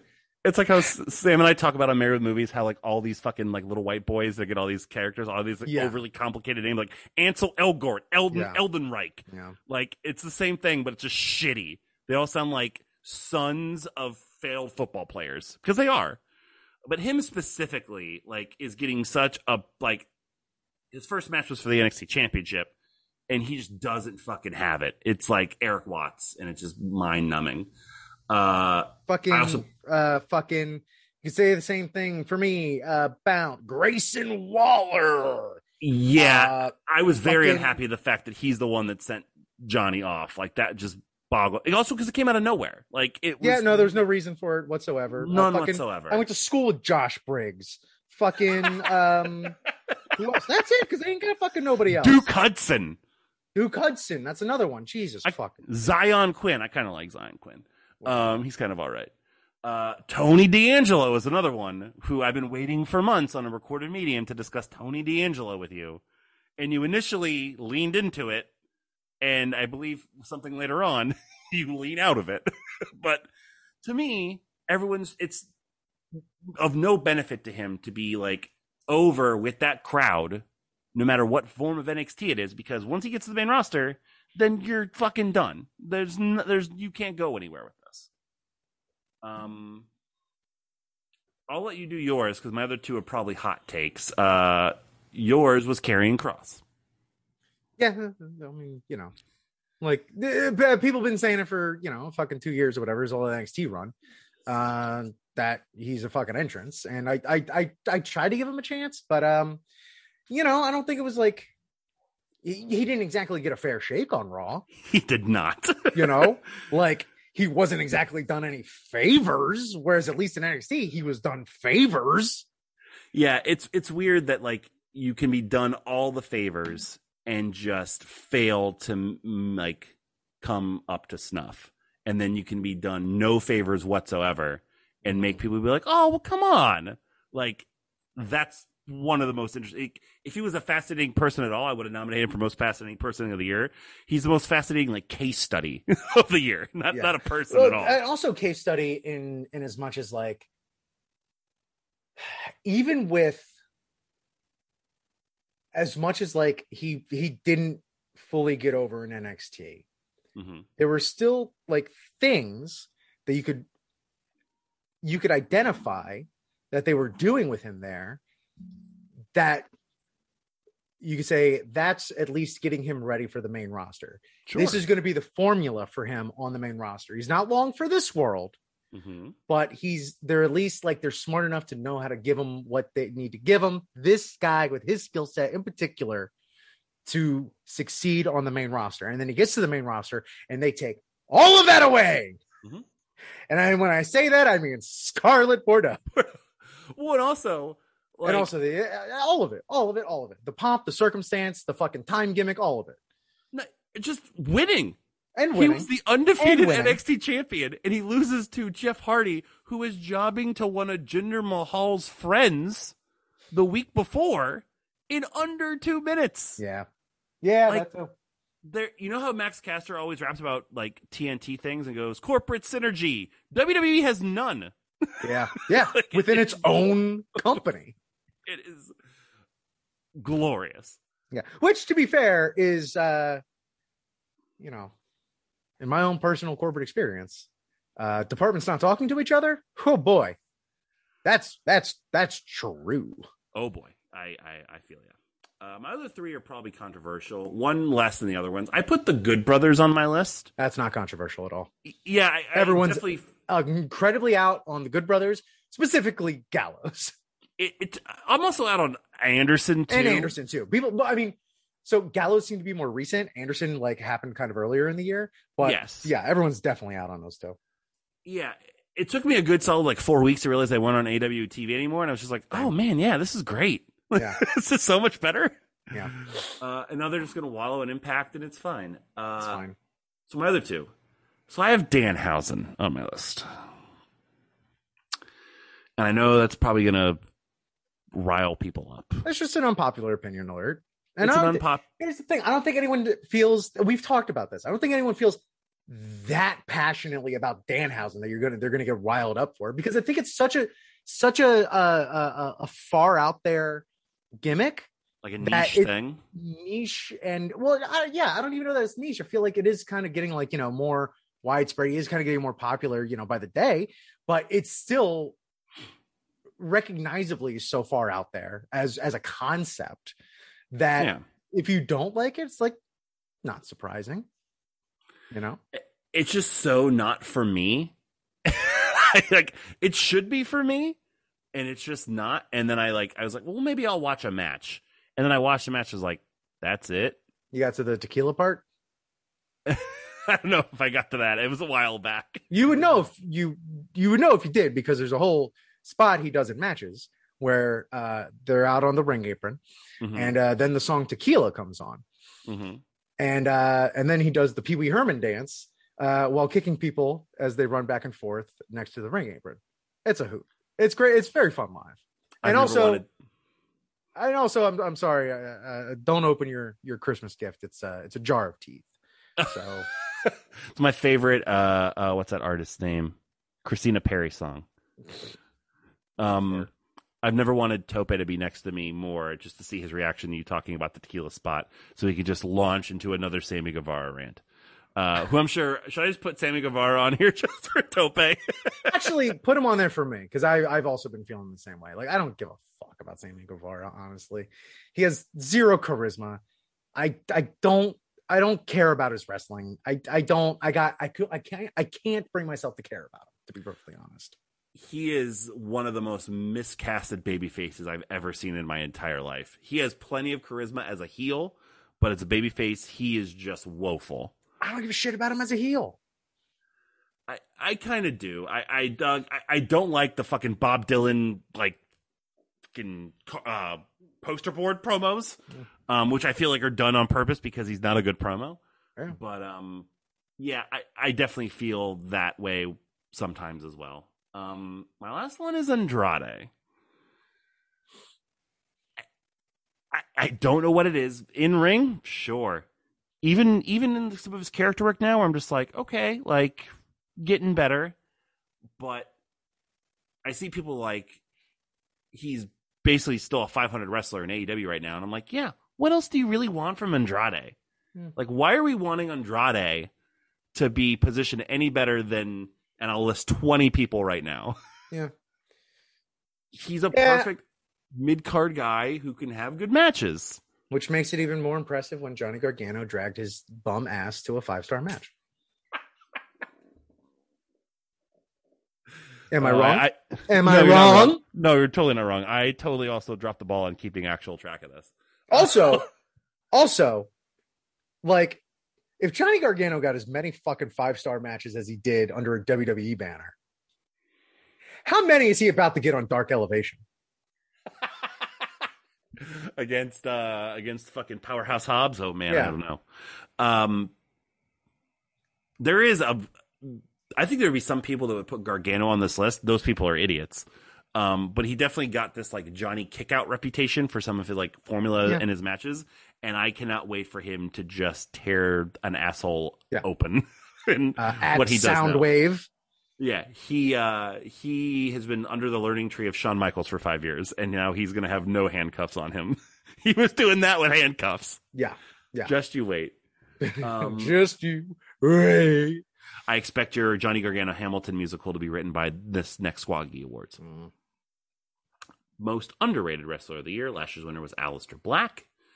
We all have different things here. Beautiful. Yeah. I have the perpetually nominated Chad Gable, who must just have one hell of a contract. Or like Shinsuke likes surfing. What's Gable's excuse? What is Gable doing? Except totally, I don't have Otis on any of my nominations because it is, I guess I could put in a worse gimmick later. Just one of the most befuddling things that nobody talks about of what they've done to Otis this year. Well, it's because of everything else that's happened. True. It kind of snuck under the radar. How do you have Otis sneak under any radar?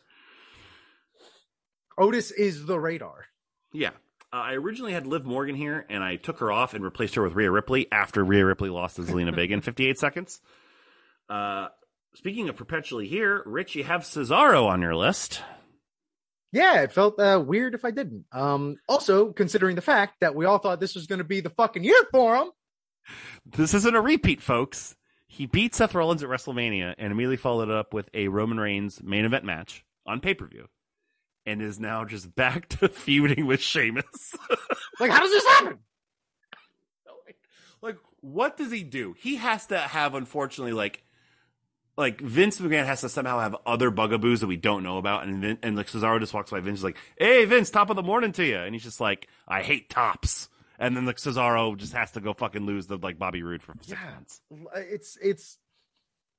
It's absolutely fucking incredible. Like, for the longest time, we all said, like, what are you doing? He's got to get his day. And then he finally gets his day. And he thrives in the role, you know? But again, I mean, this is just all another example of why we're here and where we're going for the next 5 years. Like, the fucking prime of his career is just fucking squandering away. It's reprehensible and unforgivable what they're doing to that man. Mm-hmm. Also, they took away all of his friends to play video games with. That too.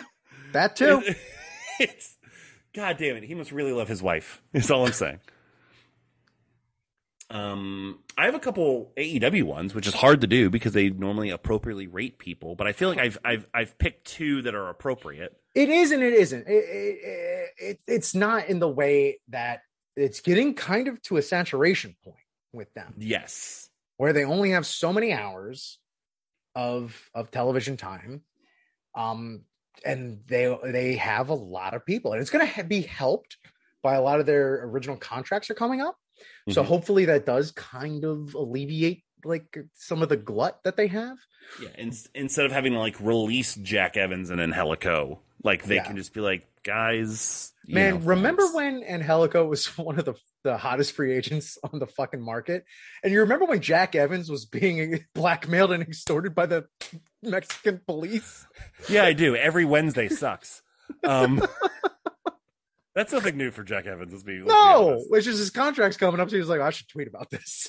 And Helico will go straight to MLW for their bullshit Aztec Underground thing. Oh, yeah. And we'll be fine. and so will Johnny, and so will, and I mean by Johnny, I mean the mayor of Slamtown, Mhm. and so will Kaya. Jack Evans. Honestly, Yeah. Fine. Court Power will not pay them, and they will have fun. I was going to say Court Power will not pay PJ Black, and hopefully, fucking Morrison goes back on Survivor. Cage will do the same thing. Fucking let's reunite the Muchachos. Court Bauer changes his phone number every week just so he doesn't have to talk to fucking PJ Black. Oh yeah, PJ. Hey man. So my I can't hear you. I'm skydiving right now. You know about that. Bye. Oh, he relates to me still. A Darewolf.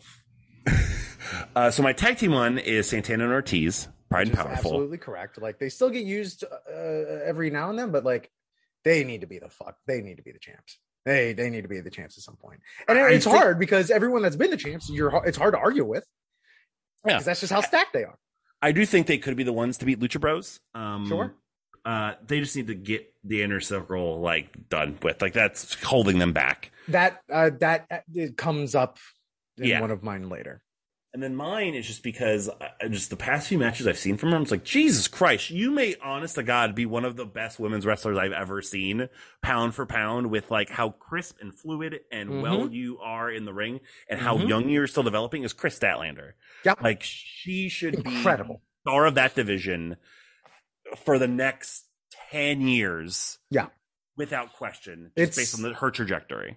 Back in 2020, February 2020, when I was helping do some video for Marty and Sarah, and they had a panel at C2E2 the night before Revolution. On their panel, they had Best Friends, and before, so they had Best Friends, Orange before he was part of the Best Friends, technically, and Statlander before she was part of the Best Friends as well. Yeah. And like Statlander had a title match at Revolution. Yeah, she wrestled Cheetah. Yeah. Biggest match of her life. That she had a cold for because she had a cold at that panel. And was just it's always so fascinating to me whenever like you get to meet them, you know, any wrestlers or whatever in a non-wrestling context, or just kind of like elsewhere. And they're just like so incredibly like shy and introverted, and like Chris was just kind of like one word answers and very like soft spoken and everything, and like very, very nice, incredibly nice person, and like wanted to be there, and felt bad that she couldn't like contribute as much as she could have, like because she had a cold and stuff like that. But like it's just so incredible to see like the night and day of like her turning it on and just being on out there, and she's great, she's incredible, and you know I'm not worried about where she's gonna like end up in the company because I feel like they know what they have with her. Yeah, I think mine was more so not even like how she's being used, but like I think this is more so like people are sleeping on the fact that like she should be talked about in regards like one of the best women's wrestlers in the world already. Yeah. Like when she had her TBS title tournament match against Ruby, like Jillian was kind of watching it with me, and Jillian's favorite wrestler is Ruby Soho. Yeah, and like we're rooting her on, and I was watching. I'm like, man, I kind of want Statlander to win this actually because she's better. Ruby did a great job of selling Statlander as well. Oh, absolutely. Yeah. Ruby's great in that regard. You also put Keith Lee, which we could just copy. I can't believe I had to say that in 2021. Everything you said about Cesaro to Keith Lee, but like concentrated to 1 year. Because in 2020, Keith Lee was nothing underrated about the fellow. No. You know, he's quite properly rated. You know, he was the NXT and NXT North American champion at the same time, going toe to toe with Brock Lesnar. Yeah, like, and what a difference a year makes, man. And I know he had some like health stuff going on and whatnot, but like that aside, when you put just how he was on TV and presented and everything else. It's like, Bearcat. All right. Well, let's get back to this horse shit. All right. How are they not signed? Still not signed to a major company award. Last year's winner was John Cena. Sorry to interrupt everything. I have another nominee for Deep Dive Moment of the Year. Oh, please. It's going to be not Ric Flair eating someone out on a train. I was so confused. I was like, oh man, that's gonna win now. It's totally in the vein of this award. All right, hold on. Not Ric Flair eating someone out on a train. God, that we meant to rename the award. Jesus. All right, perfect. All right, but then the real life story of the year might also end up being the fallout from the plane ride from hell episode of Dark Side of the Ring. Ric Flair, persona non grata. Yeah. Last year's winner in this category was John Cena, which is hilarious. But true. Just to piggyback off what we were just discussing a few moments ago, you nominated Keith Lee, which I believe he technically can't still yet. Yeah, I know, but still. Yeah, it's just like you break the rules for Keith Lee. Just like I have Isaiah Swerve Scott or Shane Strickland, who will be gobbled up anywhere. All these people, except like probably one or two, will not be on this next year. Yeah. You have the aforementioned Danhausen. Yeah, just because again, like enough indie buzz. Yeah. You know. Yeah, guys get signed off of names alone sometimes. You also wasted no time in putting Johnny Gargano on this list. I just don't understand how he's not wrestling somewhere or whatever. I guess Twitch technically signed him up because he had to sign up for an account, but I mean, I guess technically it is like, how is he not signed to WWE? Well, that's what I meant. I don't understand how either of the big companies that haven't signed it. It's mind-boggling. I went the ROH route mostly because none of their people are signed to contracts nowadays, and a couple have already been gobbled up, but these guys have not. The Briscoes, who probably will end up in AEW, and I look forward to all the matches. The reason for that, the answer to that question is called standards and practices. It's true, which we've joked about forever, but apparently, for all intents and purposes, what I've read of anybody that's been involved in like wrestling controversy, like they have in the past 10 years, if anyone's done an amazing job at trying to fix themselves, it apparently has been Jay Briscoe. Really? And I remember on Twitter, it's like Sunny Kish like sharing like some really good like feedback she had heard about Jay and like things he had done to like understand and be better. I'm like, wonderful. Wow, like that's great. That's all anyone fucking wants. That's all you have to do. There's no cancel culture. Yeah. Just be Jay Briscoe. Just be better. Yeah. I'm pretty sure about that. If I'm wrong, then cancel me. Sure. But I'd like to think if that was the case, it was just literally Mark going to be like, hey, man, shut up. I was going to say, yeah. The answer to Jay Briscoe is Mark Briscoe. Mark was like, you being a dumbass. Yes. My other nominees are the somehow better version of them, Mance Warner, who I think I nominate every year. Yeah, he was honestly put him and Danhausen for also most devastating injury. Yes, because they both got injured at the same show, and for totally different reasons. But yeah, like Danhausen with the whole ROH of it all, like could be anywhere right now, and Mance Warner, Well, what is he still like doing MLW? I don't understand what his thing is. No, he's in GCW. He's one of the main guys in GCW. He's a tag champion with Matthew Justice and other people. Yeah.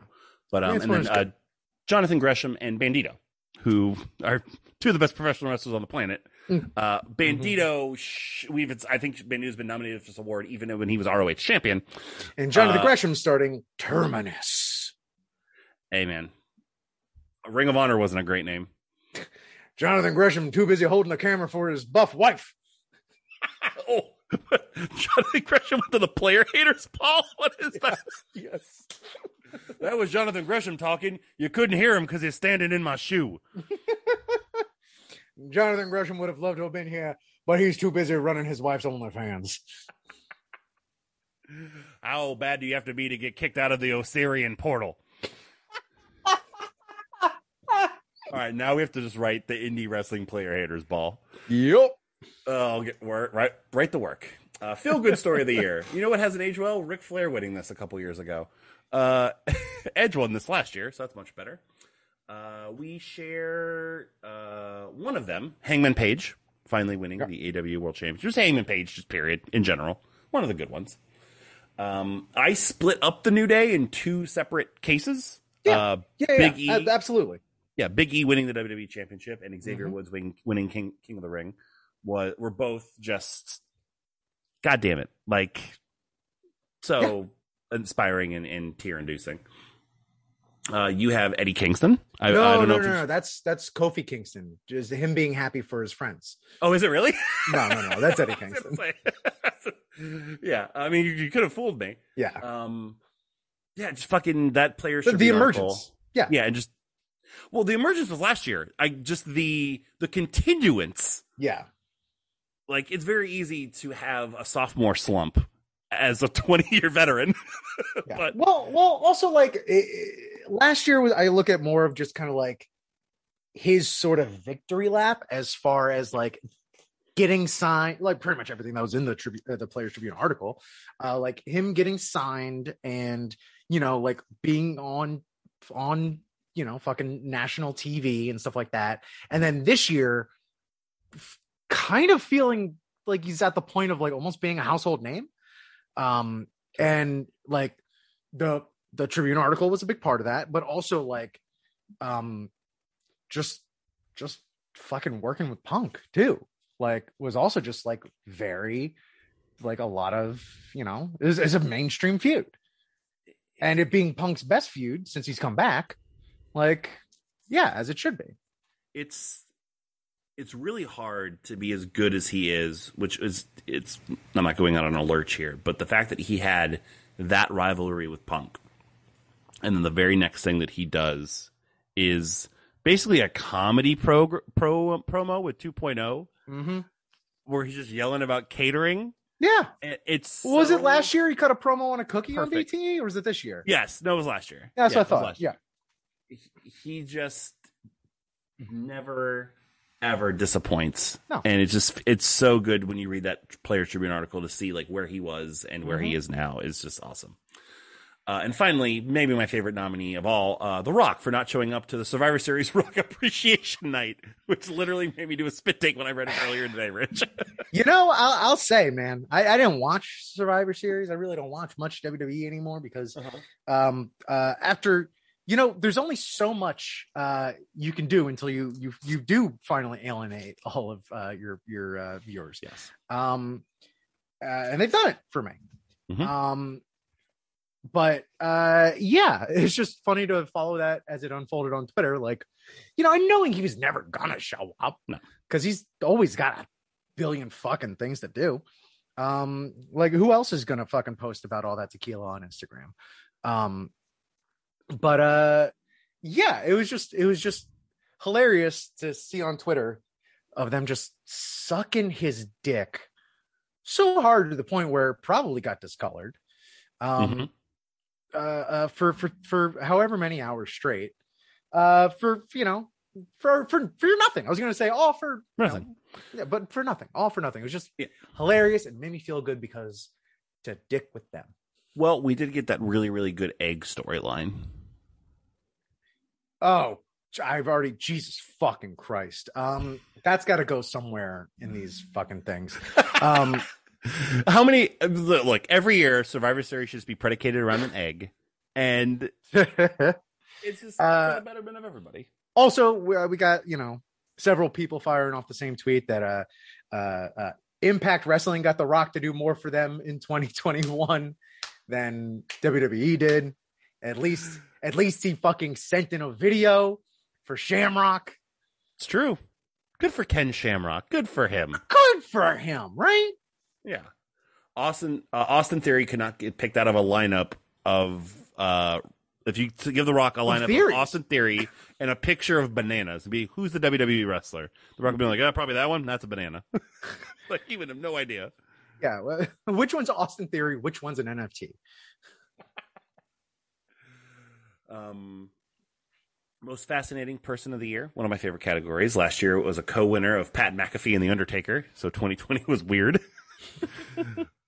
We each have somebody we just talked about, Eddie Kingston, obviously fascinating for the reasons we just talked about. Yes, we also both put Jon Moxley, who had he was a former winner in this category for 2019. Fascinating again for positive reasons. Yeah. This could be positive, negative. His book is one hell of a weird thing to just pick up and just pick a page and be like, I have no idea what's happening, and I love it. Became a dad this year. Yep. You know, was very vulnerable in ways that we don't see tough guys be vulnerable, you know, but we are seeing more and more these days with, you know, coming out about his own issues and, you know, going to you know, facilities and whatnot. And, you know, there's a picture that got taken with him out in the wild recently. And, you know, it looks like he's doing good and yeah, all that stuff. I expect him. Shot in the dark. He may already be back by the time you're hearing this. You never know. That could be the case. I put CM Punk, a pretty fascinating character. What the fuck? He fucking came back to work. What the fuck is so fascinating about that? Shut up. He took 7 years off and then fucking decided he needed to come back again. Yeah, pretty intriguing to me. I wish I could do that. Would I be interesting to you if I did that? I'm would. doing that. I'm on fucking medical leave right now. I'm not going to be going to work for 3 months. Is this fascinating to you? Well, I'm not going to nominate you next year, but it depends. I will be still on medical leave next year. Only for going 2 into months. next year. So it's still going to count in the grading period. I don't know. We'll have to see what happens. I think you're an idiot. Look, I'm also trying to inflate numbers. I know. The bigger group, I was going to be a lot more obnoxious. I'm being nice to you. Yeah. Also, I saw your nominees, and I was like, oh, well, just doing it back to me with Gargano. My other two, I have Charlotte Flair. Yeah, that's true. She's a crazy person. She is. It's hard because I don't want to, like, you know, call people crazy because there are actual people, you know, out there struggling with you know, mental health. I just did it, but you just did it, and you're not wrong. I'll agree with somebody who says it, but I won't say it first. Boy, all I'll say is I hope I never see a picture of my dad eating someone out on a train on Twitter. I'll just say that. I would have just loved to watch Charlotte and Andrade at a restaurant together. Like, that's just, like, it's so fascinating to me how those two function together. Yeah, it's also like, I don't want to fucking make the comparisons to this because, like, it was so fucking toxic and, like, a big reason why Paige won it 2 years in a row. Yeah. But, like, you know, you want to make comparisons. It's just kind of like a not as abusive Paige and Del Rio. And, but Charlotte's beating Andrade. Going the other way, yeah. Absolutely. Yeah, Andrade's going to shit kicked out of him by Charlotte. No way. No way it's the other way around. My last one I added today, and I can't believe I forgot. Nick fucking Gage was on the main event of a nationally broadcasted television program. He had some year. And he, like, just listen to him talk, and he had his Dark Side of the Ring this year. Like, talk about somebody that should just have a full-blown, like, 10-episode Netflix documentary about him. Yeah. Like, it is wild. So that was one of mine there. Dream match of the year. If countries, and contracts didn't matter, last year's winner was Roman Reigns versus The Rock, which we'll have to fucking wait for. Mind you, none of us nominated it again. Like, whatever. We've had a couple. We had Kenny Omega versus Bryan Danielson this year, so that was nice. Yeah. So I'll do mine, and then you can do yours, because I hope you do yours exactly the way. Wasn't there one we talked about where we were just like bullshitting or whatever, and one just kind of came up in conversation? You're just like, shit, that's a good dream match of the year. Is it one that you've nominated, or because I was trying to remember and I just couldn't fucking remember for the life. Maybe I want to say it was Volta versus Bryan Danielson. After Bryan Danielson every week was just like, I just want my chest to look like fucking hamburger meat. Yeah, and it's like, well, you should have gone to Walter first. So that's one of mine. Like I said, I'm gonna do all mine, and then I want you to do yours in the way that I hope you do yours. I also have CM Punk versus Roman Reigns because they're already feuding with each other via social media, so I thought that'd be very fun with their current characters at the moment. One that will never happen now because one of these entities somehow doesn't exist anymore already. Hit Row versus the Acclaimed, just for the cipher of it all. What am I missing about the other one? What do you mean the other one? The one that'll never happen. You said because the entity. No, that one right there, Hit Row versus the Acclaimed, because Hit Row's not. Sorry. I thought you were talking about the other one. No, I skipped over that one. No, they just really hate each other. No, and the one that Rich thought I was referring to, which almost definitely will happen because it's already been teased in promos, is Bryan Danielson versus Zack Sabre Jr., which will be the first match that will get 7 stars before the bell rings. Yeah. So those are mine. Rich, what are yours? I have here. Let me just get that situated. Mm-hmm. I'm referring to my penis. Situated penis, Barry Windham. Fuck you. Yeah. Gargano Omega, Gargano Dragon, Gargano Garcia, Charlotte and Britt Baker, Gargano Sting, Gargano Jungle Boy, Gargano MJF, Gargano Darby Allin. I wanted you to have 30 of them. I almost added them just so. Oh, go ahead. Who else? I could. Gargano Punk, Gargano Hangman. Serpentico, Gargano Moriarty, Gargano Dante Inferno. Fucking Gargano ass boys. Gargano. I started it with Gargano Hook, and I was just like, I can't do that to myself. Talk about situating your penis. But I wanted it to be like 15 people, Charlotte and Britt Baker, Gargano and Sting, Gargano and Jungle Boy. Gargano and Sting is one of the most bonker things I've ever seen. It's a possibility of things. Yeah, it entered my mind. I'm just like, well, I have to put it down now. I mean, I technically would change that. I want to see Sting and Darby versus fucking DIY. Listen. Look, Ciampa not going anywhere. Ciampa loves his kid too much, and Ciampa's going to. I know, but I'm just saying. That's why it's a dream match. I've never heard this toy to both of you before. You're so serious and sensual. All I'm saying is we can have DIY and FTR yet again. That's all I'm saying. God. Get the Authors of Pain back from their CPA jobs now, probably, or some shit. What happened to them? I was just like, as I was making this, I'm just like, what? Like, you'd think they'd at least show up in like fucking AAA or MLW or some shit. It's a very MLW signing. Yeah. But if fucking Braun Strowman can show you still got it.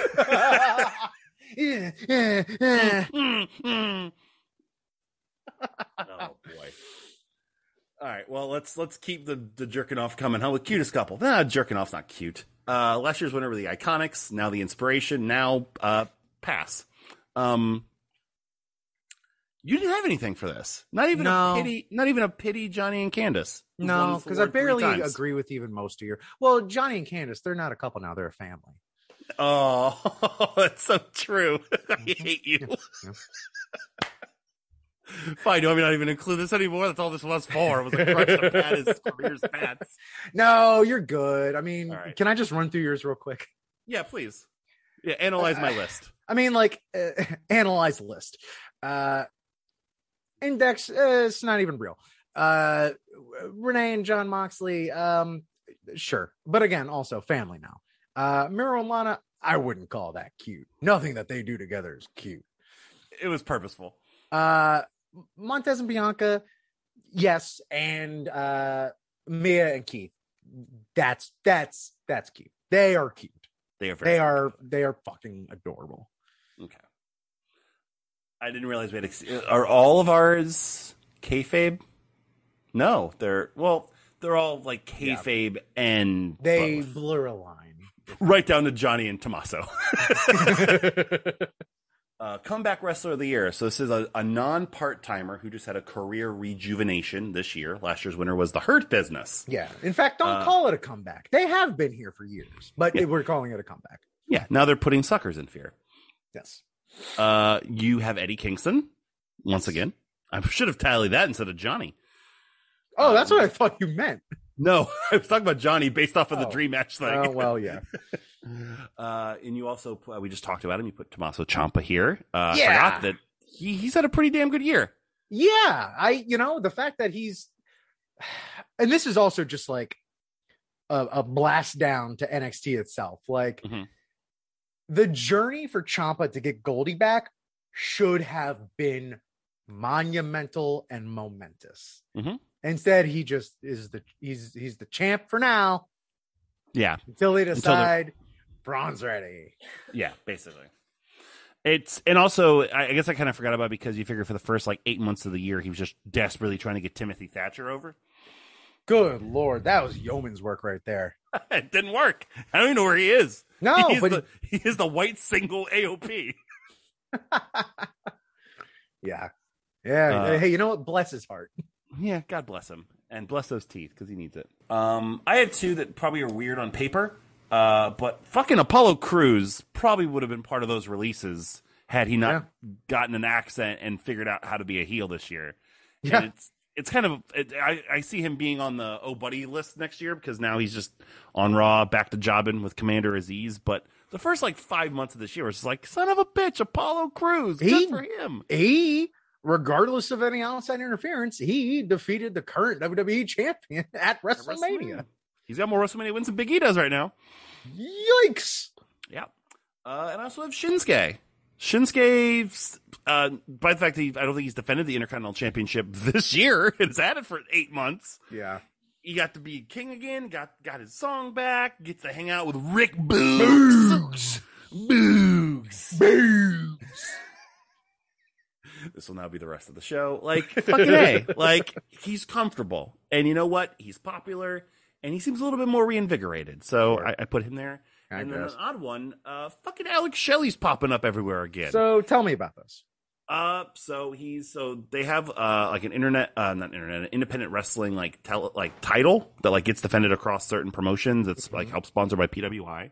So he currently holds that.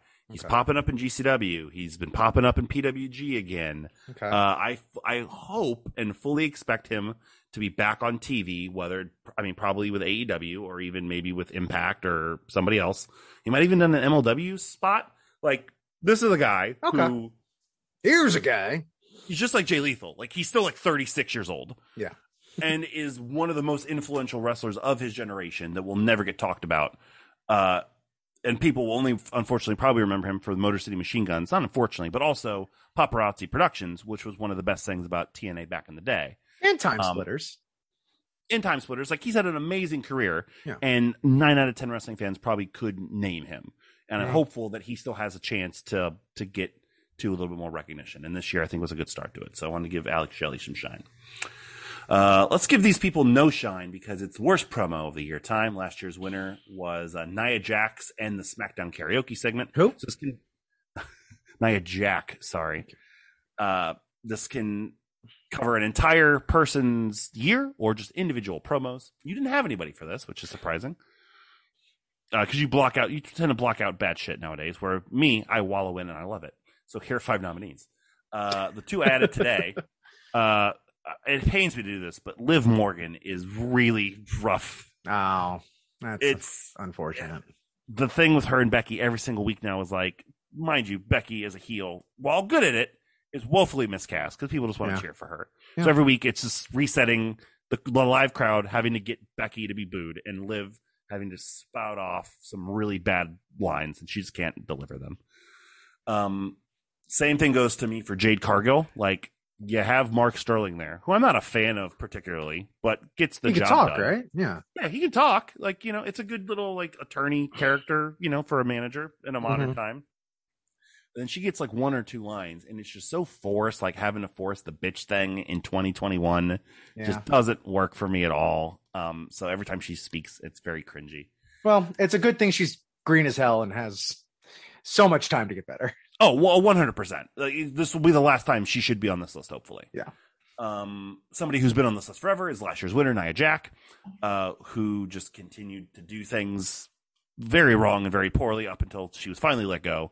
You don't have to be bad when you're related to The Rock, and they're like, nah, we don't need you anymore. Aaliyah got called up and has learned nothing. I was going to say, I was looking for themes when I filled this out. And when I saw that, because I know that she got called up. And then when I saw her Titantron and her stuff was bougie or whatever, I was like, they just went back to the same gimmick that she pitched when she was on that fucking WWE 24 or whatever the fuck, 8 years ago. Yeah, the NXT documentary show. Yeah. Tough that enough, one. But whatever the fuck. Breaking Ground, the Shatner narrated one. Yeah, she stayed in NXT for 7 years and got called up to do what she was doing 7 years ago. And now she's not on TV again. She was on the Survivor Series team. She got booted off of it. she cut a promo that I think was actually debunked, but like when it aired, it was edited so poorly where like she'd say a line, look down at a script, look up, say her line, Oh, I look saw down. that. Yeah. Yeah, I saw like when that got debunked, and then I saw the video. I'm like, well, I could see how that happened. Yeah, but even still, like even without it, she's still very bad. Yeah, yeah. She also, I think her SmackDown debut or a match afterwards, she's working a 6-man tag. She threw up. It was on Botchamania. What? Like she's celebrating, and you can see her be like, like having to like hide it because she's on live television. No. Doesn't want to throw up all over fucking Sasha Banks and Naomi. So then like she like kind of leaves, and they're both like, "What's going on?" And she comes back, and she's like, "Yep, good." It's just like, you poor thing. And this last one, That's which would be my incredible. actual vote, because it's mind-boggling that this was this year. Oh my God. Yeah, was Shane McMahon having a heart attack on live television versus Braun Strowman. It was Holy shit. Yeah. Fuck. that was if you were pregnant when that promo happened, you're just now giving birth. To put it into context, that Shane McMahon feuded with Braun Strowman and had a WrestleMania match that was every week Shane McMahon blabbering and losing his lines like I just did. The fucking name. It's hard to do. Except you're not like sweating profusely while you do it. I'm not making $1 million as a talent doing it. Yeah, it is just mind-boggling. So that'd be my actual vote. So please, people, remember that Shane McMahon thing happened this year and earn him this victory. You also remembered the winner for this next category that I absolutely forgot, but was referencing like just a week ago. Well, I remember because I was there for the chant for it. So best promo. I had another one that I meant to remember for best promo, and I'm probably going to forget it now. So hopefully it'll come back to me. Last year's winner was Eddie Kingston, who was your sole nominee, who should have won this award for the past 10 to 15 years. Yep. But now we're making up for it, and he should still probably win. I didn't put him because I knew somebody was going to put him. I focused my attention elsewhere, like on CM Punk, a once in a generation promo. Not his best work. Fuck yourself. I know you're not even saying that ironically. I also have MJF as the first CM Punk for the MJF body of work? promo. Yes, for body of work. For the but body also of work, First, The first CM Punk MJF promo battle was everything I wanted it to be. Ugh. No. Really? Yeah, no. It was too long. It was meandering. It was the opposite of everything I wanted it to be. I wanted them to spit fucking fire. I wanted them to like actually fucking say something. Like the most that promo did was get the Miz over. Which is why I love it. My next nominee is The Miz. No. The Miz was WWE champion this year. Christ. And I don't mean that in a bad way. I mean that in a way that I just didn't fucking remember that. Yeah. Yeah, I think I said it in the Discord. Like it wasn't until Long Island that the feud finally started to get good to me. Yeah, like MJF on the whole, you're not going to be wrong nominating him for this, but boy, oh boy, that was just not it for me. That first promo. Are you talking about the one where MJF came out and introduced himself and then Punk walked away? No, I'm talking about like the 15-minute. Yeah, in Chicago, where it like fucking took up the amount of time that, you know, you could have been getting over some young star. And instead, after that 15-20 minute promo, Punk then had a goddamn 15-20 minute match with QT fucking Marshall. Yeah. He's AEW Triple H and it's brilliant. Just you wait, baby. I hate it. I can't wait. I'm gonna make Andrews Angry in 2003 look like a deaf mute. I'm not shooting you when I said when you said that, my stomach did a backflip. Oh, gorgeous. I love it. You become what you hate. So CM Punk's my nominee. Roman Reigns, if only for the fact. Also, first of all, not even now would Triple H give that much time to QT Marshall in a match. So I'll debunk your bullshit right now. Look, He's figuring it out. Oh, No, he's fuck you. figuring it out. Triple H almost put Taka Michinoku in the Brooklyn Brawler over. You shut up. You know Taka what he was Michinoku should have been put over a long time ago. Are we doing one of those old Spencer retro shows now? Well, that's also back when he didn't have any say in the matter. That was 2000. He had plenty of say. Oh, well, All right, fine. Arn Anderson talked about blowing somebody's brains out on national television. Now that's the shit I'm talking about, baby. I couldn't get a Glock promo. He doesn't even get a Glock. He has a Glock and he pulls it out. And he splatters their brains all over the concrete. I said get a Glock because I had my 5-year-old sitting on my lap for her first live televised wrestling show and had to explain to her why the crowd was chanting, "Get the Glock" at this 65-year-old man. Banner parenting moment in my life. And did you tell her that they're saying clock, not Glock? No, because I haven't shared the story on the podcast. I don't think I've told you yet. No. So I told Jillian, my now 5-year-old daughter, in advance, like, hey, there's going to be probably a lot of bad words that are yelled and chanted. You really shouldn't say them, but if everyone's doing it, it's okay if daddy and mommy let you at the moment. Like, depending on what it is, I want her to be involved. She very happily was chanting Cody sucks throughout the entire main event, which was great. But the very, very first match, it's a dark match with like Emi Sakura, Layla Hirsch, and a couple other girls, Diamante, I think. So it's pretty quiet. It's the first match. Nobody really knows the girls that well. And nothing's happening in the ring. And Jillian just yells, "Shut up, you bitch!" for no reason. This story you told me, yes. Okay, I'm glad I told you. I'm telling everybody now. And me and Sam were like, no! No, and she just like smiled and laughed. We're like, that's not what we meant. So for the rest of the night, she was then scared to do anything. So it worked out perfectly. Hopefully, knock on wood, I will be getting tickets for AEW Revolution. She'll be doing her first pay-per-view, which will be taking place in Orlando the first weekend of March. And I can't wait for her to experience that. But yeah, Arn Anderson's Get the Clock promo was just chef's kiss. Roman Reigns, the whole year, but particularly his first promo on Cena, comparing him to the missionary position, was magnifique as well. Edge has done some good stuff this year. Again, I just did that so Tope was a part of the show. Hangman Page, also good babyface promo. And Moxley, specifically that promo where he was talking about his daughter, his newborn, being a psychopath. Man, I felt that promo so much. I think it was like one of his last promos, and it was just very endearing in a Moxley sort of way. So those would be my nominees to join what I already have. And that is going to do it for part 1 of the 2021 Swaggy Award nomination show. Hope you enjoyed Rich and I breaking down the first half of everything that happened, for better or worse, in the world of wrestling in 2021. Make sure you subscribe to the podcast wherever you get them, so that way you can listen to part 2 coming next week. Of course, rate and review the podcast while you're there. Patreon.com/Arcade Audio for bonus content. We're not a weekly podcast, but you never know when stuff will be popping up in the regular feed or on Patreon. Follow us on all social media: Facebook, Twitter, Instagram, YouTube.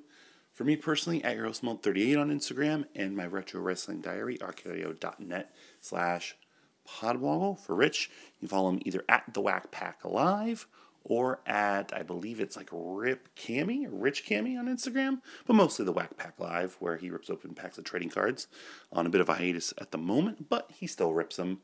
He is the Rip the Rips after all. Hit us up either on the Podswoggle mailbag, arcadeaudio.net/Podswoggle mailbag, or podswoggle@gmail.com. Let us know what you think of the show, our nominations.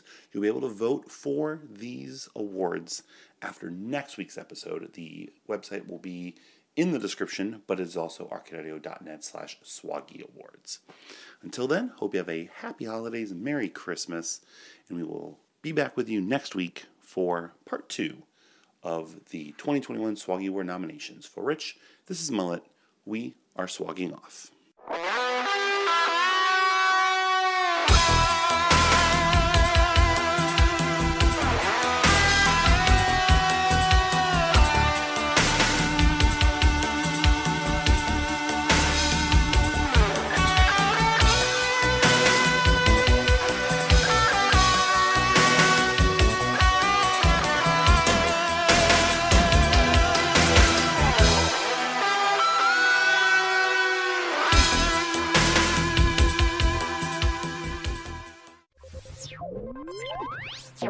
Thank you for playing Arcade Audio. Play more at arcadeaudio.net.